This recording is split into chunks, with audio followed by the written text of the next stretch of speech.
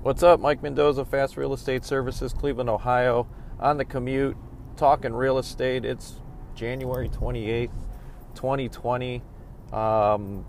February's right around the corner this weekend, so hopefully your January went well as far as your business. I'm still grinding. Didn't have a closing. Technically we had a closing in January. We closed a lease, a 5-year lease, I believe, in an industrial space, about 16,000 square feet. So looking to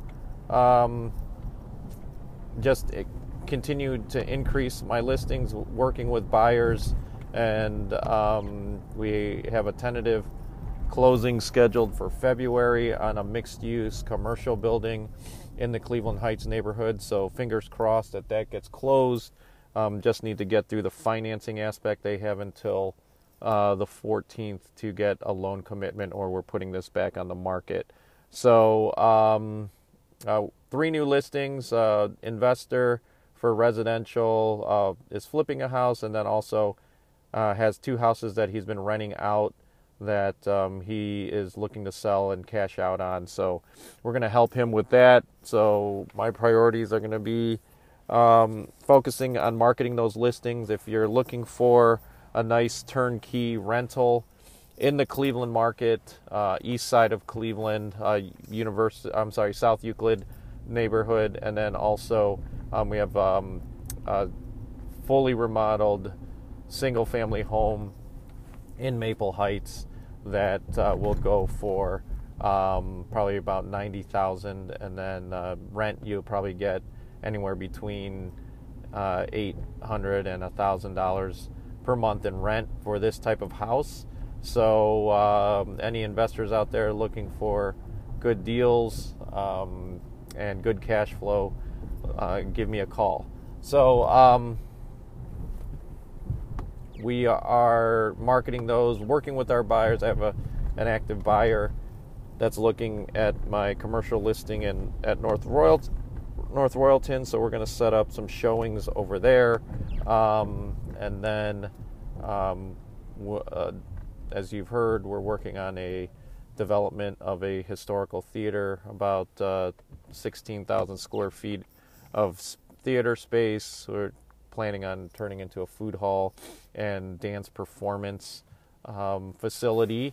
And also we have attached to that building retail space, about 4,000 or 5,000 square feet, and apartments that are about 4,000 to 6,000 square feet of space. So excited for that. We're going to be meeting with our developer partner next week, so we're putting the pro formas together on that, and then also just continuing to learn and work on organizing and developing this particular property. So it's going to be a long tail project. We're going to be developing this over the next probably 3 to 5 years, and because nothing just happens all at once.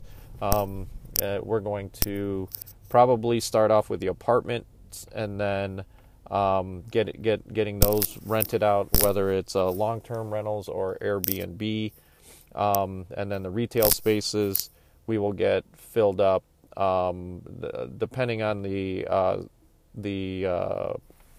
strategy for the food hall and possibly market hall. There might be smaller non-food vendors in that space. But mostly, we're going to market it as a destination for food, and then if there's other, whether it's food related or non-food related retail for smaller vendors, we will have that. My vision for that space is a gathering place. People want to sit down, hang out, do some work, possibly, solo entrepreneurs.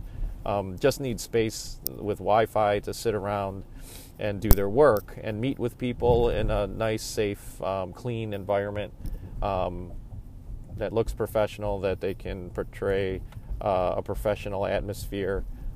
Most people are not that particular about as you know, as far as customers, they know that people are mobile. They don't have traditional offices, so it's not as important anymore to have this nice office downtown to impress your clients to go to. You know, I think more and more consumers are demanding service. They don't care about what kind of building you're in or what have you. So I think these food halls and food, we'll call them market halls, offer a good alternative. You know, you see how well Panera does with, you know, mostly, you know, people who are there during the day, they are usually entrepreneurs that don't work in traditional offices, or they're with companies that they can work remotely. And so, you know, instead of sitting at home,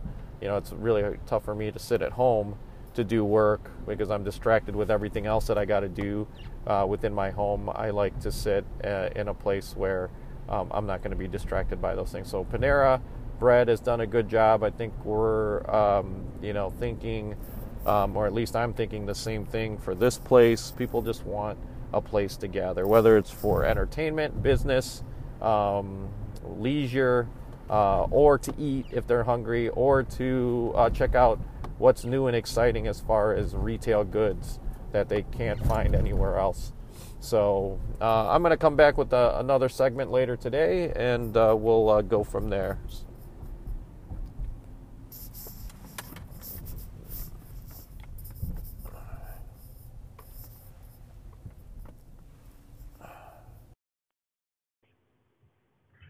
What's up? Segment 2, January 29th, Wednesday. Almost done with January. Hopefully your January is doing well. Just wanted to touch upon, I know in the news, and everybody is talking about the tragic death of Kobe Bryant and the helicopter crash a few days ago. And, you know, death, although morbid and not things that we like to talk about, it's inevitable. It's necessary sometimes, at least for me, to really put into perspective what our life is really about. And, you know, getting to, you know, what I'm trying to do in this podcast and business is to provide value in the real estate space. And the only way you can create value is to build relationships, in my opinion. I know there could be examples out there of business people not building relationships and still building their business, but I just don't see a lot of those folks sustaining their business over a long period of time, because, you know, you can only get so far with leverage outside of relationships to build your business. So, but, you know, going back to, you know, there's a lot of people that pass away, and death is inevitable. And, you know, what I think death teaches us is that, you know, it teaches us obviously our mortality, that we don't have a lot of time, and that we just need to be happy. And also, we need to make sure that we prioritize people rather than our business for profit per se. So, you know, what I'm getting at is that, you know, my business is doing and growing well because I continue to try to build relationships. You know, people call that networking, but it's really, as I've said in other podcasts, it's providing value to somebody with no expectation in return of anything that they're going to give you. And you're doing it because you want to do it, not because you have an ulterior motive to increase your business, make more money, what have you. Because your business will come when your relationships grow. And so most of my business in the last 2.5 years has been from referrals. I haven't marketed and obviously I should market more and put more of my budget into marketing for clients and also things that we're doing for development of properties. But I've just been lucky to the and I attribute that to the relationships I've built over the years. Now, yesterday was my birthday, and people reach out, and I just feel a sense of urgency to connect with people on a regular basis as much as possible. Meaning, I got a post from a friend from college, and he was mentioning a road trip that we took that we literally almost died in because we were driving in a really bad snowstorm, and we had no sleep whatsoever, and I was driving the whole time because he couldn't drive stick shift, and so the and I haven't seen him in years, probably 10 years. We message back and forth on the social media platforms, but I just realized, I'm like, man, I need to call somebody. Just even talking to them for a couple minutes, because you never know, that could be the last time you talk to that person. Because something tragic might happen to you. So you can't take for granted things. And one thing that really made my day today. I mean, this is the highlight of my year, decade, whatever. My 12-year-old son, I had to leave early for a meeting this morning, so they had to get ready for school on their own to get on the bus. And then I just said, "Have a good day, I love you." And then he texted back, ILYT, which in the texting language is "I love you too." And I mean, that means more to me than anything else in the world. Whatever kind of money that I make, and just to have my son text me that, even though he didn't talk to me, he didn't see me face to face, to say that. People I think are getting too hung up on how technology is somewhat destroying people's social skills or ability to communicate. If anything, that enhances. Like, I wouldn't, because I was at a meeting, I would have never gotten that message otherwise. So would I rather get that message than him telling me that? Of course. Again, that could have been, or that could be, the last time I communicate with my son. So communicate, however, but I think the point is prioritize those relationships in your life that you want to cultivate, build, and just reach out, be sincere, and from a business perspective or from a personal perspective, I think we need to, not I think, I know we need to do more for other people without expecting anything in return.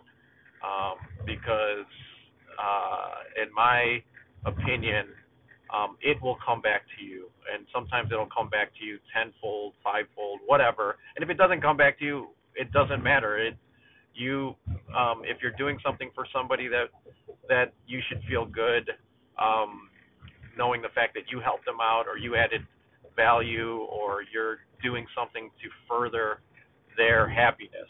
And by furthering their happiness, if you truly care about them, then that's going to make you happy.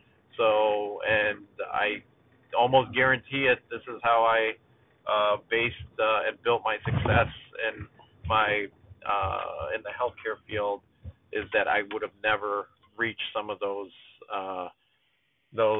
milestones if I didn't build those relationships. And just having people message me on my birthday from all over the world, friends that are working in different parts of the world. They're not able to call, and I think it's great that we're able to connect that way. So I don't think there's an excuse to not connect. And again, I think it's very or I disagree strongly with people who oppose social media to communicate and connect with people and build relationships. Just because it's a different way of doing it doesn't mean it's not good, or it's not adequate enough on the way that you built your relationships back in the day when these platforms weren't around. But at the same time, calling somebody, saying hello in person also goes a long way. You just have to do what you can do and be grateful for everything that you've got. So, I hope, I continue to work in that mindset, and, I have no doubt and very confident that that's going to help my business and my personal life in the end. So, with that, I'll come at you with another segment here. But again, always humbled and blessed to know that somebody is listening to this, and hopefully it's providing some value. So, talk to you on the next segment. What's up? Segment 3, just documenting the day here for those interested. We're meeting with local CDC within development projects. Really need to know all aspects of the property that you're developing or redeveloping. Something new came up with this building. There is still minority ownership from another party, and so basically we have to make sure that we're in tune to what they're doing or what their intentions are, because they need to be involved if they're part owners.